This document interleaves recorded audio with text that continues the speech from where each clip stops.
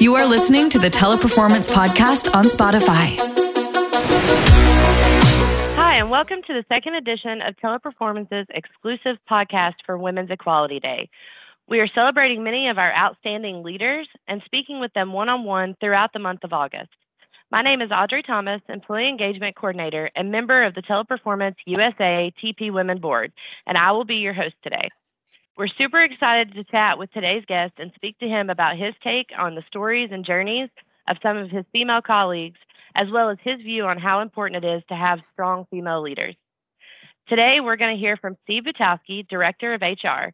Steve has been with Teleperformance for a number of years, which he's going to share more on and has a tremendous amount of knowledge in the HR space. He's also had the chance to work with many female peers and has no doubt helped many overcome obstacles in their path to success. He's going to share some of the experiences with us, as well as what advice he would give to females joining the HR workforce.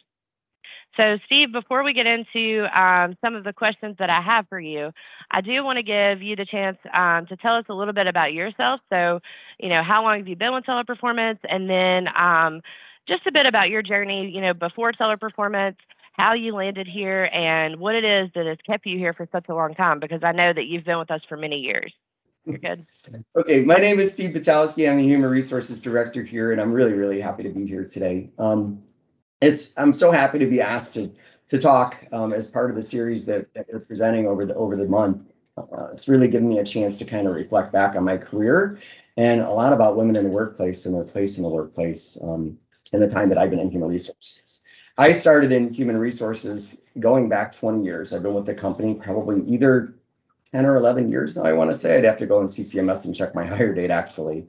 But it was about 20 years ago. I was out of college, wasn't sure what I was going to do with myself. There was no track for human resources in college. There was no degree for it. It wasn't even part of the business piece. And actually, when I started in human resources, it was called personnel. So it didn't even really necessarily have an identity that it has today. And it wasn't tagged. It's more administrative than anything else. I was hired as a recruiter in a manufacturing facility, which was really cool. And I quickly realized that it was part of my passion. I really enjoyed working with the new hires and then working through the onboarding experience. I was with that company for a couple of years. It was a temporary position that I had taken. And then I landed my first position as a corporate recruiter in the car rental space, actually. It was on the retail side. And I actually ended up being with that company for about 8 or 9 years in different facilities and in different states. Did some time as a generalist and actually did kind of the world tour because I worked as a recruiter. I worked in payroll. Then as a payroll supervisor, then I worked as a generalist. And then finally as an HR manager. My first job, building a shared service center out in as an HR manager out in Texas for that company. The issue that I had at the time was they had moved me out from Florida to Texas, and I wasn't necessarily in love with Texas. I loved the job, but I didn't love Texas. So when I had the opportunity, I came back to South Florida, and soon after started working here for TP. I was interviewed for the position by one of the folks from the North Lauderdale facility. He was the VP over the facility at the time. And from day one, I love the company. I think when he took me on a tour, that's one of the biggest facilities. It's one of the flagship facilities. And at that time, I want to say there were 2,500 employees. And when you're walking around a company with a vice president and there's 2,500 people and he's able to walk up to the agents and say their names and say hello, that was really impressive to me. And one of the reasons that I came aboard was it was so cool to come to a company that was big, but actually had a small company feel to it. And that's one of the things that I love most about this company. I would absolutely agree with that. I mean, I started out in the Bristol site, and it's not nearly as big as North Lauderdale, but it was from day one. It was a family feeling, and I know some of that. Like I was lucky, I used to work at Corporate Sprint, and when I came in, there was several colleagues in that building that also worked at Corporate Sprint with me. So I knew some people coming in, which helped, but I was immediately taken in by the rest of that site, and it just became a family feel very quickly. Yeah. So I know that you had got to watch last week when we were with Megan McGowan, who is, one of our vice presidents of operations. And one of the things that we had talked about with Megan is in her position, and I think it's in a lot of, client services, client solutions, HR, things like that, or not maybe HR. The higher you go on the level of a lot of positions, we spoke about how it tends to get more masculine because the further you go up, the more and more men you have in leadership, which I do still think is true with HR as far as, your level, director, things like that. But you mentioned a lot of admin work in HR. And I think that in the coordinator positions and stuff like that, it is kind of more female dominated for this position. So I want to see if you can maybe share a little bit of your experience of what it's like leading a team that is mostly female. There. And I don't know, it's kind of interesting that you say that. And I was thinking about it too. And I think it's, it's interesting because HR predominantly is, there are many females that seem to gravitate towards it. And, I don't know if it's the feeling of the interaction with the people piece and that part of it, right? Working with the folks, because there certainly is the analytical side to it too. Absolutely 150%. I can tell you that in leading a team, I was thinking about this quite a bit. What's it like to lead a team of mainly female employees? It's so weird because when I look back at my career, it's kind of like I would have answered this completely differently 20 years ago. 20 years ago, they would have said, well, if you're leading a team of female employees that, you need to cater to emotion. That would have been a common one. You need to cater to the emotion because they're more emotional versus analytical. You need to, you're going to need to be prepared to provide for more time off, right? More work-life balance. And that they're more on the feeling side versus the analytical side, right? And that's the way that you're going to have to, and that's the way that you're going to manage. That's the way that you would successfully manage. And I would tell you that I look at that today and kind of throw it out the window, so to speak. It's not as simple as right brain, left brain, and women are, creative, emotional, and men are analytical. It just doesn't work that way. It doesn't work that way. Not to mention the fact that when you look at the female population, not every woman wants to be in the world of work and wants to have a family. Some want to be more work dominated. Some want to be more family. And then when you look at your men, it's the same way. And why should it be different, right? I would say the thing that I've learned the most is just to take away the labels completely, whether it be, women, men, gay, straight, whether it be Black, Latino, and look at the person, because every person is different and your management style is going to change a little bit with every person that you work with based on their needs and where they're coming from, if that makes sense. So to say that to say that I lead a female team in any way, and I found it really fascinating that they would always say, well, the women are more geared towards the, towards the creative side and this and the other, because I know many, many women that are far better with the spreadsheet than I, and you and I know a couple of them very, very well on the analytical side, right? Other thing that I've noticed is I was actually doing some research is when you look at companies where boards have a strong presence of females on the board, a lot of times they perform better from a numbers perspective. So kind of interesting. So to me, at this point in time, it's kind of like throw it out the window, and I just kind of look at everybody as to who they are, where they're coming from, and what's the best way to manage them. Does that make sense?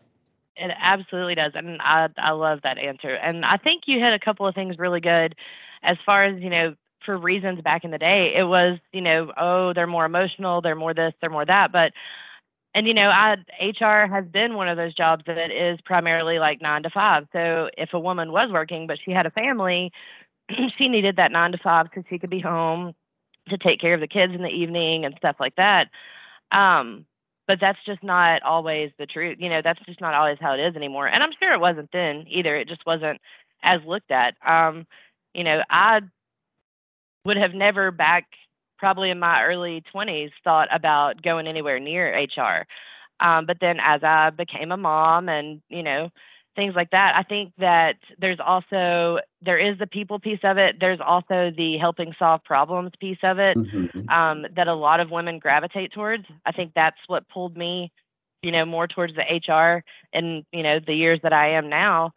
But I think that's a lot of really good points that you made, is just take that when you say, what's it like to lead a team of mostly females.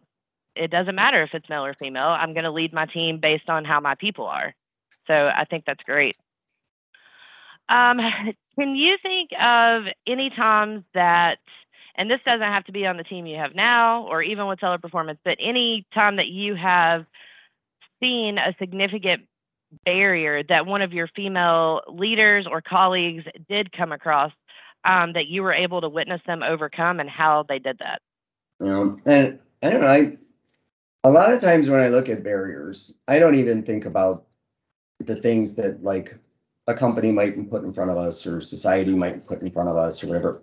To me, a barrier generally is something that I put in front of me that I have to get over. A lot of times it's something that if I make something a barrier, then it's a barrier, right?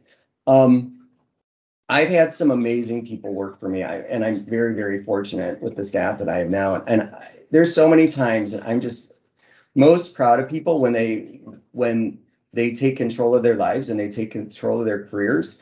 And so many people will ask for feedback. And I had one instance where an individual asked me for feedback with regards to, their place in the HR world of work and where they thought I thought that they should go with regards to next step career-wise, so that they could possibly move, up to the next level or to a management role. And I love having those conversations because you really have a chance to kind of deep dive into, into where the person's at, and you can really make an impact and you can make a difference. But a lot of times people walk away from that and you give them feedback and it's something that they might not want to hear, or it's something that might be difficult. And, there was one individual that I spoke to, single mother, out there on their own. Yeah, working all day during the day, and then coming home, and taking care of a child, which I can't even imagine. And I have to be honest about where we go with regards to career pathing. And I said, if you're really serious, you might want to consider, professional, looking at some of the, SHRM and SPHR and this, and you might want to consider furthering your education in human resources, right? You tell me as a single mother, where a single mother, time is a commodity, right? When are you going to find the time to do this? There are many people that have the time that don't want to hear that they might want to consider to go back to school. And when I found out that this individual went back to school and they were going back to school, I was really proud of it. I was proud of them because there's a barrier. So many people would say, I don't have the time. I can't do it. It's too much. And not this woman. She's like, you know what? I'm going to give it a try. I'm going to do it. And she's doing it. And it's amazing. I've watched people move up. And it's one of the things that I love about this organization. When you look at the makeup of the leadership, especially at the management level, I've had numerous people move into management roles, females, right, that have not necessarily degreed, but have gone to kind of the school of hard knocks or whatever you want to call it, or worked their way through the world of work, and have just put themselves out there to the point where they've gained the respect of not necessarily just the employees that they're working with, but the leadership team, because that's critical, obvious, to bring them up into a new space and a management role, which has been really fulfilling for me. The most fulfilling part of my job, and I don't have children, never had, don't plan on it anytime soon. So to me, I kind of look at my ability to leave a mark on this world is, what can I do to leave? How can I help others to develop? And when I see things like this happen, I feel good about where I'm at right now, and I feel good about the things that I do. It makes me feel good about me. Absolutely. And I mean, if you can look back probably just the past 6 or 8 months, and how many conversations me and you alone have had about barriers and things like that. Because as a single mom, a year ago, I was totally guilty of putting barriers in my own way. Like, I don't have time to go back to school. I'm content with where I am because it works with my life right now. I don't have time to go and do this because we have basketball practice, things like that. But I did make the decision after several conversations with leadership, and you were one of those, that there were things that I had time for. I just didn't want to take time away from other things. But ultimately, what is best for me and my child and our future? And that's the things that you take that barrier out and you make it happen. I may miss a basketball practice, but, because I'm working, but I don't miss a basketball game. I'm there for the important things. And I had to separate, what is most important in both areas of my life. So I think that is a perfect example of that, what you gave us.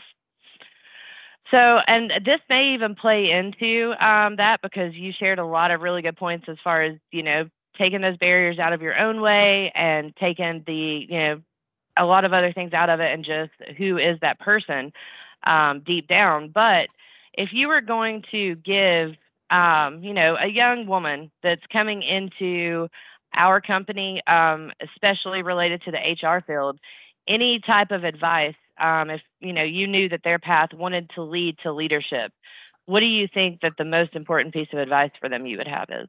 Don't be afraid to put yourself out there. Don't think that hard work is simply going to be recognized, right? Because the hard work that you're putting in, everybody is probably putting in. Everybody, it's very easy to come in and sit down at your desk. And I mean, the work is challenging, but to do your work and to work with the folks and do whatever. But it's another thing to put yourself out there when it comes to like opportunities like being an ambassador on COTW, right? Or working with the engagement team on projects that need to be driven, or any type of project that we have out there, and making and putting yourself out there to the point where you're saying, you know what, I got this. This is cool. I love my job. I love my work. I got this. What else you got for me? And lead any project that you can. Any project that you can where you're guiding people. You might not be supervising them, but where you're guiding people, that is going to help you tremendously. Make sure that when you are in, when you're working with folks in that capacity, do it at a professional level. Get ready for that next step. And the next step isn't necessarily, you don't necessarily lead by friendship, right? You want to make sure that you're leading by example. You want to make sure that you're professional with whoever you might be working with at all times. And don't be afraid to raise your hand for the tough stuff, because honestly, that's the stuff that's going to get you recognized. I mean, if you want the standard, the standard merit, the standard this, the standard that annually, then cool. Go in, do your job. That's fine. If you really want to be recognized for next level talent, then you have to then it's time to take off the gloves and really dive into a few things and make sure that you're putting yourself out there. And I would say a big one is volunteering for projects. The other thing is, don't be afraid. Training people and mentoring people is a great way to learn leadership skills as well, right? Any place where you can be seen as the subject matter expert and you can provide guidance to people and you can provide feedback to people, those are invaluable tools for a leadership role. I absolutely agree with everything you just said. This is why me and you get along so well. We agree and think a lot the same way. Because I love that you said something about don't be afraid to ask questions, because you know me, you've been on many calls with me. I am the first one to be like, hey, I'm going to get on your nerves because I asked so many questions. But when you circle back around to me, I'm going to remember the answers to those questions. Right, so, exactly. That is a big piece of it. All right. Well, that is really the questions that we had for you today that we wanted to sit down and chat about. So I do want to first and foremost thank you for coming on and being a part of this. I know you're also, because I don't think I mentioned it before, you're also a member of our TP Women Board, and it's, we work together a lot on that, on many other things. So it's always a great time when I get to sit down and chat one-on-one with you anyway, whether it's about work or anything else. So I appreciate that. Thank you. It was great being here today. And I mean, it's so fantastic to be a part of a company that has all these diversity initiatives. And I'm just so proud to be a part of TP Women and be an ally. Great. All right. And for everyone listening, we hope that you have enjoyed this week's edition of our Women's Equality Day podcast.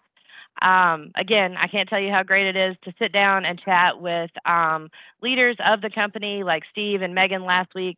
and continue these amazing conversations around just such important topics. Be sure to tune in next Monday, where we're going to hear from one of our leaders in client solutions, and then we'll be going every Monday through the remainder of August. Thank you, and everybody have a good day. Bye. What about you? How did you like it? Go ahead and share this podcast. See you later. Teleperformance on Spotify. Feel the connection.